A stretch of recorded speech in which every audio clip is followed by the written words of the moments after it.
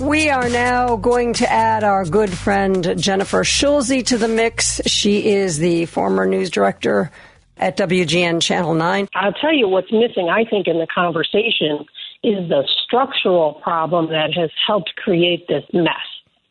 It's really expensive to do regular news reporting.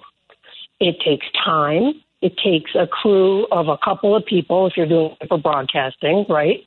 And it's expensive and time-consuming. And as the economics changed, and the economics changed in an interesting way, I think corporations wanted more profits.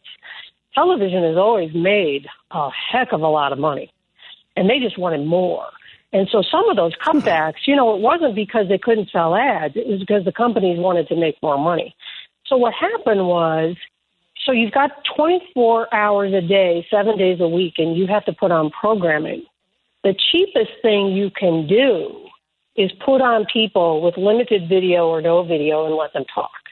This stuff didn't exist before. It was just good old straight up news reporting. There was video. The reporters had actually been out talking to people, developing stories, and then coming on the air and talking about it. So the talking is cheap, and you could take that any way you want. But from a news person's perspective, it's cheap to put that on the air. And I think that is part of the problem. Hey, we don't have to send people around the world, around the country, and spend all this money. Because we're going to put 15 knuckleheads on one panel and let them scream at each other for an hour.